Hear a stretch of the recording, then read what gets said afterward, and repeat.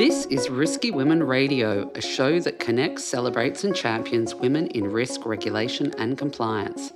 We're here to share the insights on the biggest issues in our industry and hear inspiring journeys from our global members. Sign up to our newsletter at riskywomen.org. I'm Kimberly Cole, your Chief Risky Woman. Welcome to Protiviti's Risky Women podcast. My name is Kim Dickerson, and I'm the Global Head of Operations and Technology at Protiviti.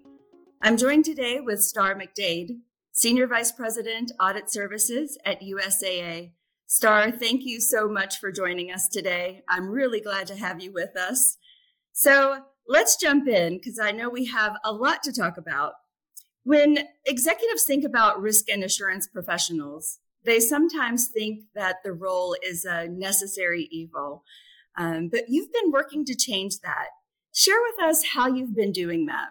So we've been working to change that by focusing on how do we add value and adding value in the way that our stakeholders define value. So a lot of times we come in and say, we've done our audit work, we've checked the box. Now, here's the value. We take it from the perspective of how do they see value? And I think it's value in the way that we work, but then also value in the way that we communicate our results. So using that seat at the table to ensure that we fully understand what is important for them and communicating it back out. So I'd say, for example, you can do formal routes like testing strategic risks. So what is your strategy? What risk exists that might limit you to be able to achieve that? Or advisory work where you're taking hours away from an external firm and doing it on behalf of the company. Or informal things like happy accidents. We've had a team once in a walkthrough just say, hey, why isn't this button clicked on a particular system? And ultimately found out that that button was connected to some supplemental accounts that fees should have been charged on that weren't charged on. And ultimately, it ended up providing tens of millions of dollars each year for the bottom line, because the auditor just asked a question going in to understand and see what's there as opposed to just checking the boxes for what we needed to do. So there's ways that we can get through that, but it's really focusing on what is valuable to management to help drive that. So you've been talking about moving from activity-based work to more value-added work. How do you work to shift the mindset of your team to really focus on not just completing tasks, but advising on risk management and providing other types of meaningful work? If they're trained to get through their work papers or trained to try to get through their individual audit work, how do you shift that mindset to more of that advisory, more of that value-added work? So part of it is helping them understand that it's really just one extra step. You're still going to do the same testing that you were doing before. The likelihood that your test plan and the procedures will change is low. It's just taking the step forward and connecting it to what's meaningful for management. So that way, when you communicate out your conclusions, it's not just, I provided assurance over these controls, but I provided assurance over these controls that will support you in achieving these strategic objectives. Oh, and by the way, X, Y, and Z, you might want to consider if you want to accelerate or if you want to limit disruption or what have you. I'd say on the other side, it's recognizing that for some auditors, it feels dirty. It feels like there's a line that you're crossing. And part of that is what in 2020, the IAA just removed defense from the 3 lines model. And so it's a journey. It takes time for folks to go away from the focus on defense and preserving value to the increased emphasis on creating value, which is what that change was meant to do. And so that alignment, the coordination, the collaboration that is now expected between first, second, and third line is newer, whereas we were focused primarily on how do we collaborate, communicate, connect with the board from an external perspective. And so it's helping folks to recognize that it is different. It is a change, but we should be adopting it. So that way we're supporting the success of the overall enterprise and not as a separate, distinct unit. And when I was in a public company, I used to always say, we're all operating for the same share price, right? We're not a different company. That's awesome. Do you find management receptive to that type of information, or do you find them challenging you, giving that kind of advisory support? I'd say that when we first started off having the conversation saying we're going to provide you with value add, it wasn't much challenge because they didn't believe us. They didn't think we knew what was happening in their business or even across the industry. And as we started to identify things and provide them with things, they started asking for audit to be in the room more. They started calling us more. They started asking for advice more because they recognize that we show up not just as the risk and control business partner, but an executive or leader within the company that has a 360-degree view of the company. And so sometimes we understand what one business unit is doing versus the other and can connect them to learn upon and share from their own lessons learned, right? You don't have to fail at something if someone in the business unit, next to you just went through that. And so those small things help to shift them a bit. But the times that you do have an example or two where you can provide where audit has identified something or helped to mitigate something in particular that's connected to their strategic goals and objectives, those stories, just kind of championing those over, help to get management on board. But I'd say to like your earlier question, though, it's still harder to get the auditors on board than the management per se, because there's no risk or management of getting additional value, right? Because they already know we have to be there. And so that's just an added bonus for them. It's just getting the auditors to take the extra step to be able to translate what we do into value for our business partners. Yeah, it's a journey for sure. So you go in, you're conducting your procedures, you're doing your walkthroughs. Sometimes I think you find yourself as a risk and assurance professional in a place where you are questioning, maybe even challenging a business strategy. And I know that can be a pretty sensitive area to broach. Risk doesn't typically implement or develop a business strategy. And so when you're talking to a first line leader, I think sometimes they can think, what, you don't know what this is like. I own this strategy. I've put this strategy together, and you're questioning it from a place that you don't understand. Do you think it's your responsibility to question strategy when you're assessing risk? And if you do, what do you think qualifies you or any risk professional to assess risk or to assess business strategy when you're assessing risk? I definitely think it's something that we should be doing. We should be doing every time, especially those areas that are the big bets for the organization, for the enterprise. And I almost feel like it's too risky not to, right? I won't name names, but there are many companies whose business strategies had gaps, had flaws that were obvious, not even Monday morning quarterback obvious, but just very clear.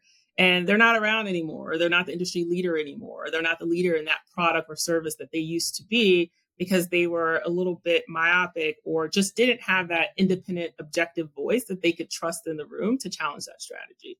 And so I'd say it's too risky not to do it. And from an second, third line perspective, I'd say those are the groups that probably are best positioned to do it because of their view across the organization, because of their expertise in risk identification, risk mitigation, remediation strategies. And so it's one of those where we can come to the table with, here are the risks in you not being able to achieve your objectives. Here's some recommendations that you might consider like otherwise, or at least information that you have to be able to make those decisions to get there. And I think that perspective would be helpful for them. The piece around, you've done, I've had several business partners say, well, you've never managed a P&L. How are you going to tell me where my resources should go? It's really more about, leaning in on the opportunity cost piece too. And so if you don't do this, this is what I see as the risk, right? So regardless of if I've actually executed it myself, it's my job to understand not only what you do, but how you do it. And connect with others externally to be able to provide that type of advice. And so it's not always about having had to do it. It's just understanding everything around it to be able to provide you with that information. So yeah, I like that. I think it's the role of assurance partners to evaluate risk across the board, right? And your point is a really valid one. There's a lot of really great companies that had what they thought to be great business strategies that are no longer in business. Somebody has to say it, right? This episode is brought to you by Protiviti. Protiviti is a global consulting firm with deep expertise in transformation, risk management, and compliance. Partner with Protiviti and face the future with confidence. Okay, so switching gears a little bit, you've made the transition from banking to insurance.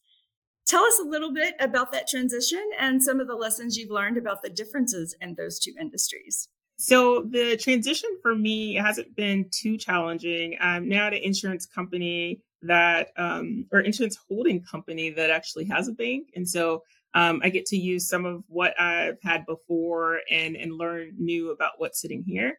I think the biggest transition is the insurance products, services, as well as the oversight from the various state regulators. And so understanding how do you risk assess when you have such a broad coverage from a regulatory expectations and following in on the model rule from an NAIC perspective. So learning those pieces. I would say, though, that the thing that kind of makes it easier from a transition perspective is just understanding from a customer, or for where we are now, a member perspective, what the expectations are. And it's not much deviation because of, I guess, technology over the last few years. So customer expectations are pretty much the same, right? And you think about the top risks that would exist, like cyber, are pretty much the same. So it's really understanding the products and services and how you deliver on your customer expectations, and then how do you protect the overall environment and the risk. Yeah. Regulatory risk is one of those things that definitely keeps all of us on our toes. And, I think just generally speaking, the world is just an increasingly risky place right now. I think new technologies makes emerging risk a really important topic. How do you and your teams assess emerging risks?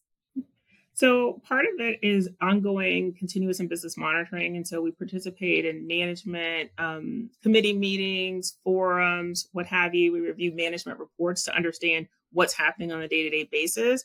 But then we also make sure that we're tapped into the external community. So whether it's industry conferences, forums from an audit perspective, a risk perspective, or the business products and services perspectives, reading, research, right? So it's essentially living it, right? You can't work 9 to 5 and then not think about it outside. So it's really understanding. I think the thing that makes it easier for a lot of us is that a lot of the products and services we offer are required until we all have it, right? And so I was talking to a new hire the other day about, getting ready for an audit that she's working on. And it was easy to say, do you have car insurance? Yes, she does. And so, how does that happen? What's that experience for you? What are you thinking about? What are you looking at? Did you get approved? Were you happy with the rate? So those types of things make it an easier kind of common sense approach for folks to think about the stuff that they should be looking at externally, and just translating that to all of the other things that we do. Thank you for that. Thinking about some of your third-party service provider partners, what is some of the advice you rely on them to give you, and how is that relationship or those relationships most beneficial to you?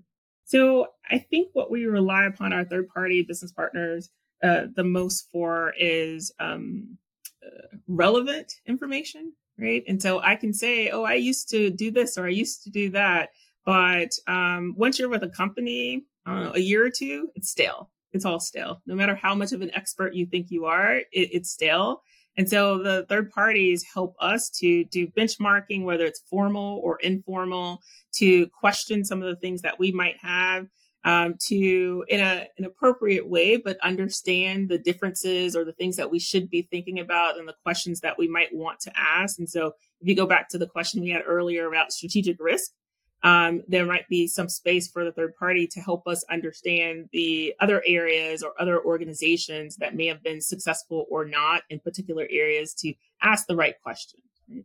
I think it also helps with supplement of staff. So if there's a new product or service that we didn't have and we might not have expertise internally, if you want it done quickly, correctly, with the perspective of some prior experience, then you can bring in subject matter experts to help kind of craft the test plan or the approach and to help the auditors build that credibility with management in those new areas.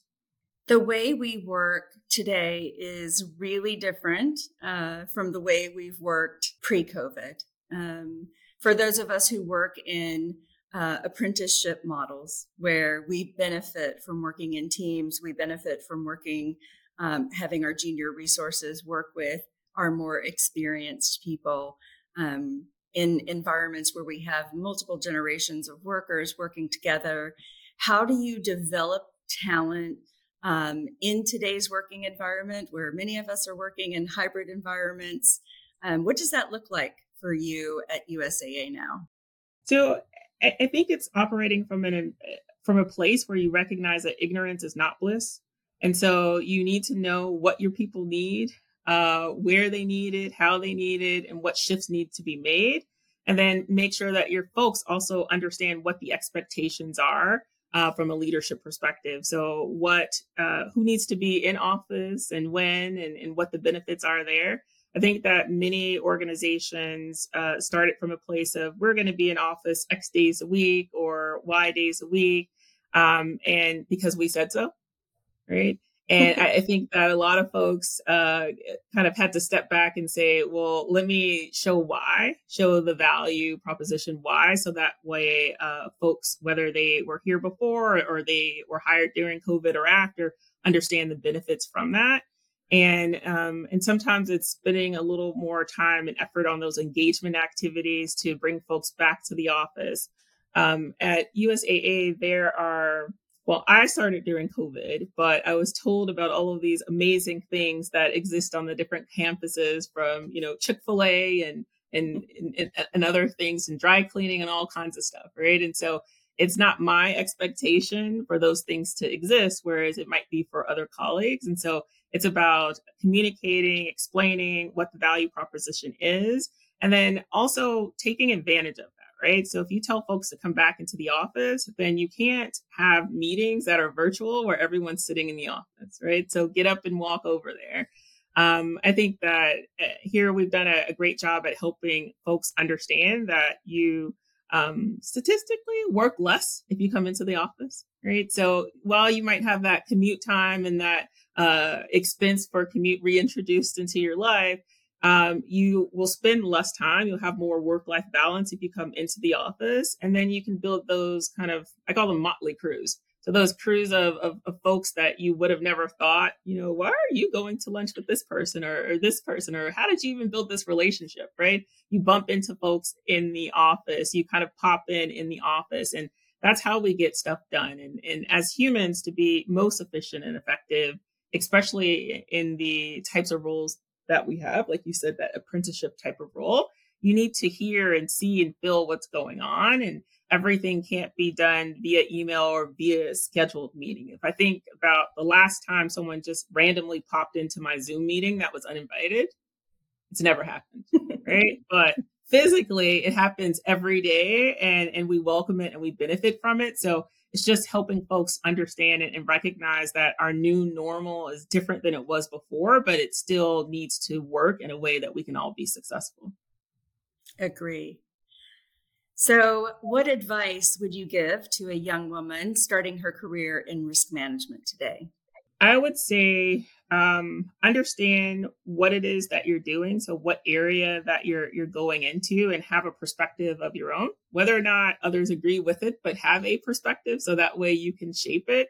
And I'd say asking why is going to be your friend. So however is most comfortable for you to say it. I'm a direct person, so I'm just going to say, Kimberly, why?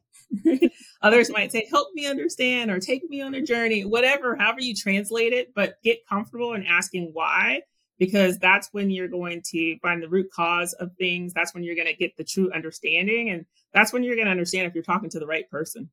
Right. No, that's right. I think back on my career, and I think I was probably mid-20s when I knew that there was a profession called consulting. When did you first learn about the risk and assurance profession? Or maybe you knew about this and wanted to become an auditor when you were a child. How did you get on this path? Yeah, definitely not that. I was I was in college and I was a human resource management major. Ah, And the dean had called me into the office because they were eliminating human resource management as a major. And I was just like, well, I don't know what else I'm going to do. My mom was in HR, so I'm going to be in HR.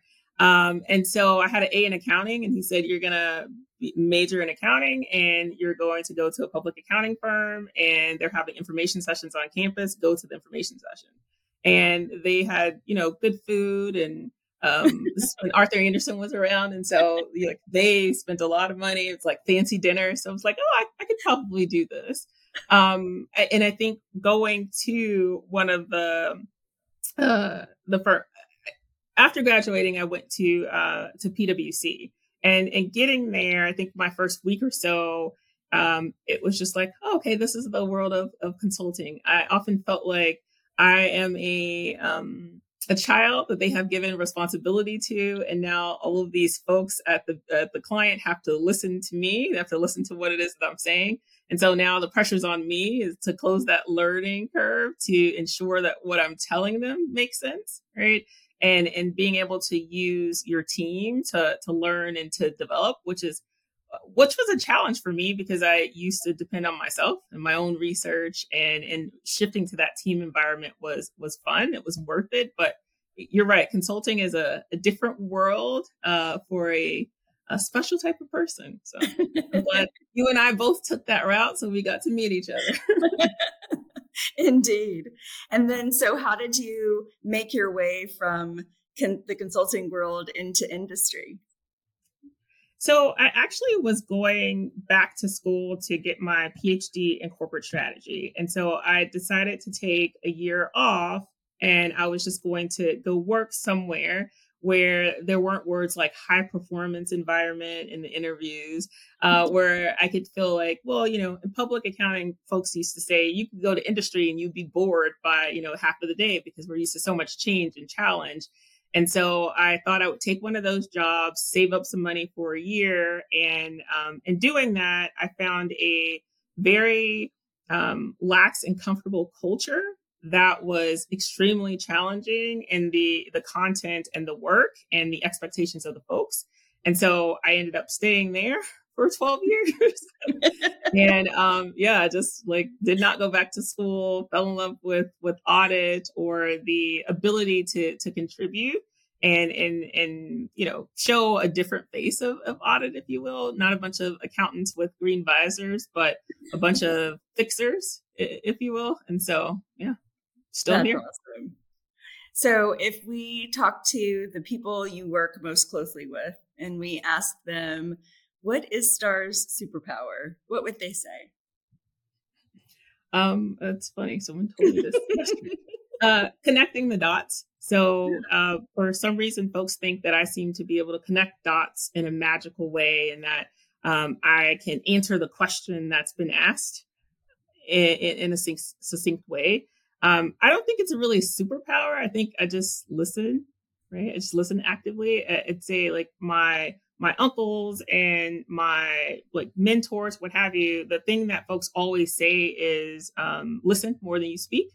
And so I tend to do that. And when you listen, you can actually hear what people are asking for or what folks are saying. And then it just makes it easier to connect the dots. So it might seem like I'm, super smart, but in actuality, I'm just listening to what people are saying. Yeah, it's a underused talent for sure. There's a report in 2019 from the AICPA that said that only 2% of CPAs in the US were Black. That was actually up from prior years, unfortunately. How's that impacted your career? How has it changed how you approach your career? Has it? So I'd say I've definitely had challenges, like as a woman for sure. I doubt it's different than other women that you've had on. Things like the client assuming that, the male that's with you who might be more junior is the leader or the decision maker just because you're a woman. But I do believe that there's some unique challenges that come at that intersectionality of being Black and being a woman. Things like people asking to touch my hair, or we had a CPA workshop once where we were volunteering and doing taxes for the local community. And my colleagues continue to ask me, am I ready to go? Like I was there to get my taxes done as opposed to performing the work for others and volunteering for others. So, things like that. But I'd say the biggest thing for me was having to trick my leaders over the years into gifting me with constructive feedback. So we all know that constructive feedback is what helps us grow, what helps us get to the next level, which helps us develop, right?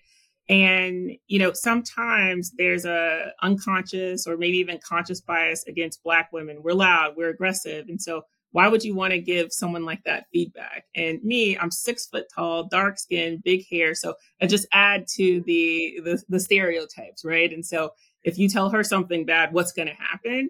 And so I spent a lot of time helping folks become comfortable or overcome those biases. I used to make up things that I knew that I was not doing wrong. So that way they would have to be like, no, you're doing that right, but you're doing this, right? So tricking folks into getting that constructive feedback and hopefully helping to shape the way that they thought about giving feedback to Black women. So that way we could continue to grow and develop just as well as others.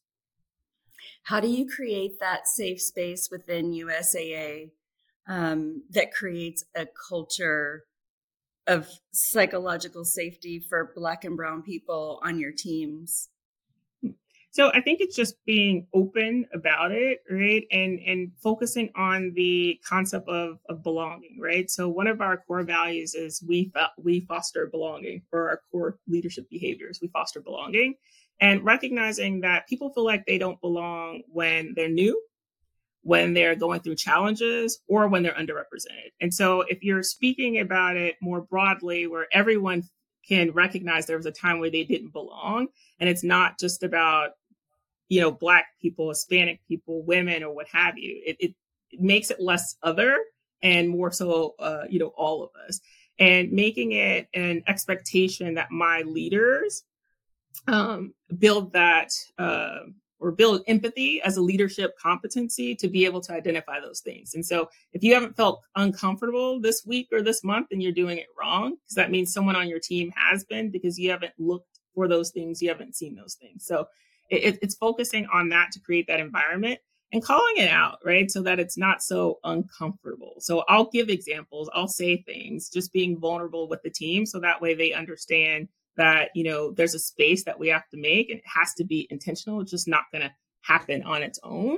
And that if you are failing at it, it's not because you're racist or sexist or ageist, right? It's because you're not doing what you need to do as a leader and asking the questions or challenging yourself so that you create that environment. So it can't always be golf outings. It can't always be dinner at this place, right? And you won't always be happy what's there. I've sat through, events that I don't want to go through, go through, right? But if you are making it inclusive of everyone, then you have to do something that's uncomfortable for yourself. And you might find, new and interesting things. But once folks are comfortable, then they'll deliver, right? So if you're ultimately trying to win, to achieve your goals, and you need to build the best team, and the best team is a diverse team. So it's just making it clear that there's an expectation for leaders to deliver on building the best teams, which are diverse teams, but also providing them with the tools so that way they feel comfortable, and creating an environment where everyone belongs. That's awesome. There's a saying, no risk, no reward. Talk to me about the most significant personal risk you've taken so far in your career. So one of my aunts, my Aunt Marilyn always says, ask for what you want. Otherwise, people think you have what you need. And so even very early on in my career, I just asked for stuff. What can you tell me? No. And so at some point, they don't necessarily feel like huge risks for me, but I'm told that they are. I'd say then the biggest one is probably my transition from Houston to New York. So I was in Houston working in banking, capital markets from an audit perspective, but I wanted to do more on the investment management side. So I had a couple of mutual fund clients, but there's not a lot. It's mainly an oil and gas town. And so I'd asked a senior partner that was visiting from New York what opportunities existed for me to go to New York, LA, Chicago, or Kansas City, which is where the big accounts were. And so I got an opportunity to do a rotation in New York City, working between New York and Greenwich on hedge fund, private equity, and like government investment pools, which was different from my very proper, heavily SEC overseen mutual fund space. And so it was a big risk to go cross country, to work on different teams from a place where I was known as a high performer. So this is my brand and my reputation to go cross country. But it was worth it. I ended up staying there for several years before going on to American Express. So it was awesome. That's awesome. So are you up for some rapid fire questions? Sure. Okay. All right. First one. What's your go-to karaoke song? Probably Little Red Wagon by Miranda Lambert. Okay. In one word, describe what you love about what you do. Change. What is the last hobby or activity you picked up just for fun? It's tiling. What is that? Tiling. So like tiling kitchen floor. Oh, that's awesome. We're going to have to come back around to that one. Yeah. Okay. Marvel or DC Comics heroes? I'm going to say Marvel because I'm not familiar with DC. There's a lot of Marvel on Netflix. So there you go. Favorite season? I like fall and spring, wear boots and blazers. There you go. And the best advice someone has ever given you? Listen more than you speak. There you are. Star, thank you so much for being here with me today. It has been my absolute pleasure to spend time with you. And that is our Risky Women podcast for today. Thank you all for joining. Thank you for listening to this episode of Risky Women Radio. Be part of the ongoing conversation and learn more about our events and other programs at riskywomen.org.